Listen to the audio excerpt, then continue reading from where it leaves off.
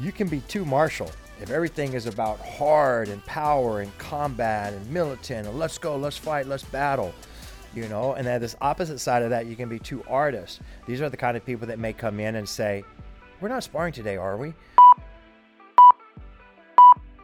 Hello, welcome to the Martial Arts Lifestyle Podcast. This is episode number 93. Today it's a short, fun solo episode, and I want to talk to you a little bit about, are you more martial or more artist? So, we got the two words, martial artist, and I want you to kind of think like yin and yang, and where there's a good, true balance with the balance of those opposites. Because I know both type people, way too on the martial side or way too on the artist side, and there's a good balance. But then really, it is very important, especially as you advance in life and in your martial arts training, to be able to use that artist to create, to innovate, and to become your own self. In martial arts, we are a martial artist, and that is a creative individual. You actually have a name. You're not a martial art. Maybe early on, I may have actually thought I was Kajukenbo. But I realized I'm not Kajukenbo. I'm James Cox. In other words, you can follow a system to learn a way, to have a foundation. This is the way we punch, kick. This is our history. Know your roots, know your lineage, and do what that system is teaching and what it's all about. But at the same time, you are a creative individual. You're a person, and you're going to be somewhat different. Just keep your basics solid there. So, it also makes me think like things like what is martial arts and what is street fighting? Have you ever heard those people like, oh, yeah, I'm not going to fight you with martial arts, but I'll street fight you? Or, yeah, he's a martial artist. He's not a street fighter. Almost like that's a bad thing, right? Oh, man, he's not a street fighter. I don't quite get all that thinking there. But what is the difference in street fighting and martial arts? Now, street fighting has evolved. Street fighting has evolved where it actually is some sort of a sport. If it's backyard fighting or bare knuckle or, people becoming famous YouTube fighters, street fighters, to then eventually move into actual fighting and training and as a competitive career or sport. But to me, the very beginning of street fighting versus martial arts, right? What are we both doing the same? We're punching, we're kicking, we're hitting, we're getting hit, we're working out, we're moving, attacking, defending. So there's some similarities. What is the biggest difference in martial arts and street fighting? I'll say it in two words: morals and philosophy. That's the biggest difference, So we're doing a lot of the same things, but hopefully the martial arts has a little better ethics, morals, belief. They understand concepts, philosophies, reasons and whys to do this or that, of technique that makes the difference. But, they also understand philosophy and they have a responsibility of trying not to hurt someone. Where a street fighter's main goal is to hurt someone, right? Of course, what about an attacker? They're trying to hurt someone. They have a goal, they have a plan, and it's usually pretty evil and nasty and whatever else there.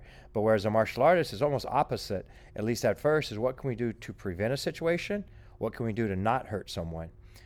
Anybody can hurt someone. I brought up a story where, I was holding a baby and the baby was moving around and headbutted me. I was like, oh man, that really hurt, right? So there for a second, I almost got knocked out by an 8-month-old, right? With a deadly headbutt.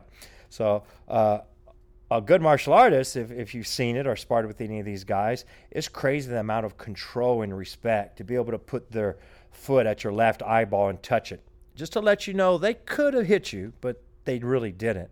To be able to roll with you and have you in 10 different submissions and never finalize one of them, because they are good enough and they understand that how to use the control, the respect and technique with deeper philosophy, that it's not always about hurting someone. It's about keeping them from hurting you, or it's about just drilling and training and not taking advantage of someone. Don't be that kind of martial artist that's a bully, that's taking advantage of people in class or outside. Why would you do that? That's misusing your powers, right? So to me, martial arts, what is being too martial?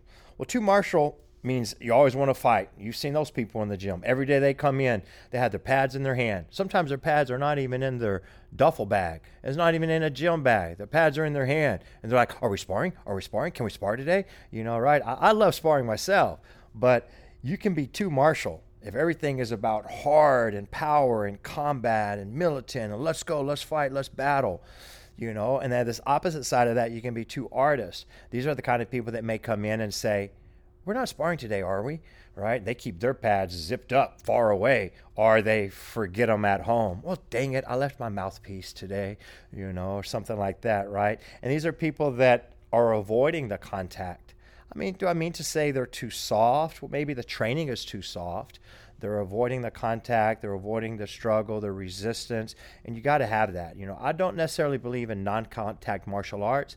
I believe in training for martial arts that can not have contact, but that's cross training. And then you go back to your martial arts, yoga and meditation and Tai Chi. And, you don't have contact necessarily when you're hitting bags. I mean, you're hitting bags, there's resistance, but you don't have someone fighting you back. Sparring is a thing that can really make or break people. I've seen many people fall in love with martial arts over sparring, and even competing goes in that. And I've seen many people quit and never come back over sparring and or competing. And it could be just because of a bad experience. How was your first sparring session? Did you run into those bullies, or that was too martial? Or did you run into someone that had some control, philosophy, and respect, and built your confidence to get ready for the next sparring session?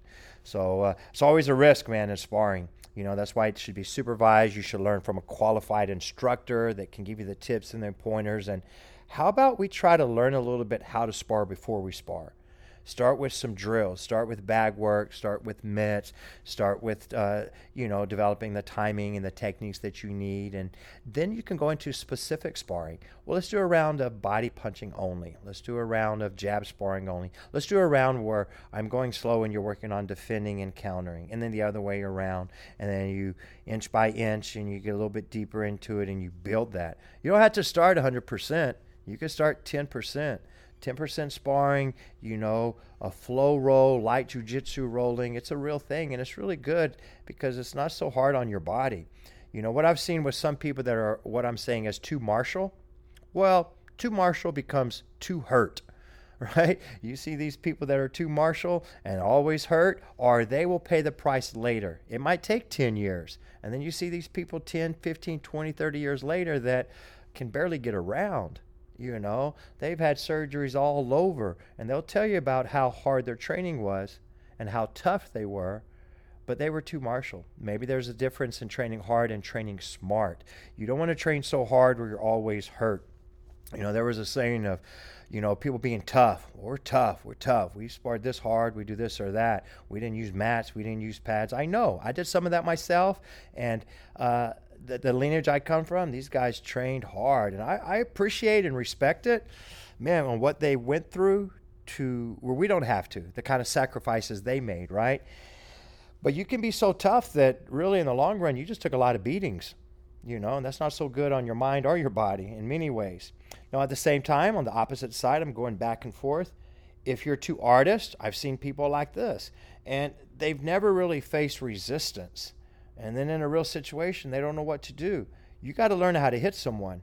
You also got to learn how to get hit by someone. It's a hit and get hit world in the fighting, And if you're too artistic, you can get a little bit soft. You're not really ready for struggle. You're not really ready for a combative back and forth situation. If you understand what I mean, it's kind of like people that may drill too much.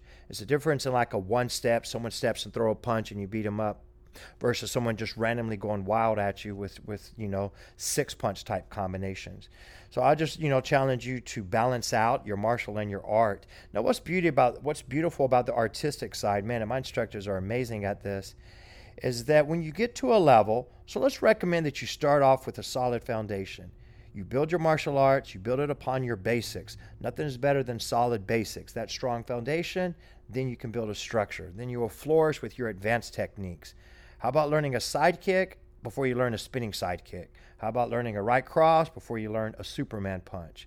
But then you can get to an advanced level where you can create, you can innovate, and you become more of yourself, not of your instructor or your style. That is advanced, and that's a beautiful thing that I recommend we all work on doing as you advance yourself. Black belt level, let's just kind of go with that. You'll see black belts that will create kata, that will create self-defense drills. Some will create entire systems aside of their own system or martial arts style. And it's now their expression of that art, but maybe in a more advanced way, or a way that works more for them. Remember, what works for someone else might not work for you. Now we got to start off with the basics. We have to be spoon fed. Someone tries to choke you, put your chin down, put your hand up, pluck, wrap around, get the arms off from you. But then you may advance that technique and you find another way. Also see being more artistic with knowing your weaknesses and strengths. What if kicking is just not your strength? So you can put a little bit more emphasis on your hands. Grappling might not be your strength, or the other way around, and you can put a little more strength. What if you're right-handed versus left-handed? Your instructor was right-handed. He showed you all of these ways right-handed, but you're left-handed. So now you can create and innovate, be an artist, and work some other things in there.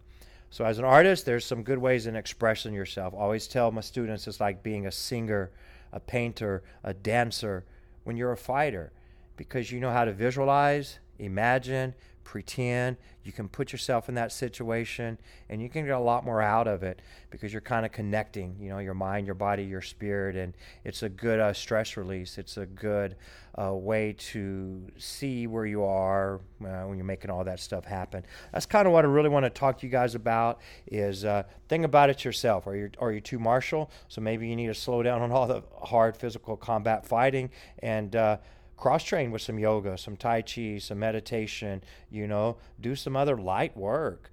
Work on your control. How hard and fast and strong can you kick and barely touch something versus, going through it. And then the other way around, if you're not getting the physical part of it, then you need to. You got to get in there and have some, just like lifting, you got to have some heavy days. Well, you got to get in there and you got to have some hard days. You got to get some bumps and bruises and scratches and, go through those struggles because you got to learn how to hit and get hit, like I said. And then when you advance it all, be creative and find more of what your strengths are. That's being self-aware and knowing what you may enjoy more. I'm an extension of my instructors, but I've become myself, where then I've innovated and created things of my own. But a lot of it's based off their ways, but, I learned a little bit more about myself. So let's do it, guys. Let's be a complete martial artist and not a partial artist. That's a good one. All right, be sure to check out all of our other podcasts and the YouTube channel, James Cox Martial Arts. Thanks.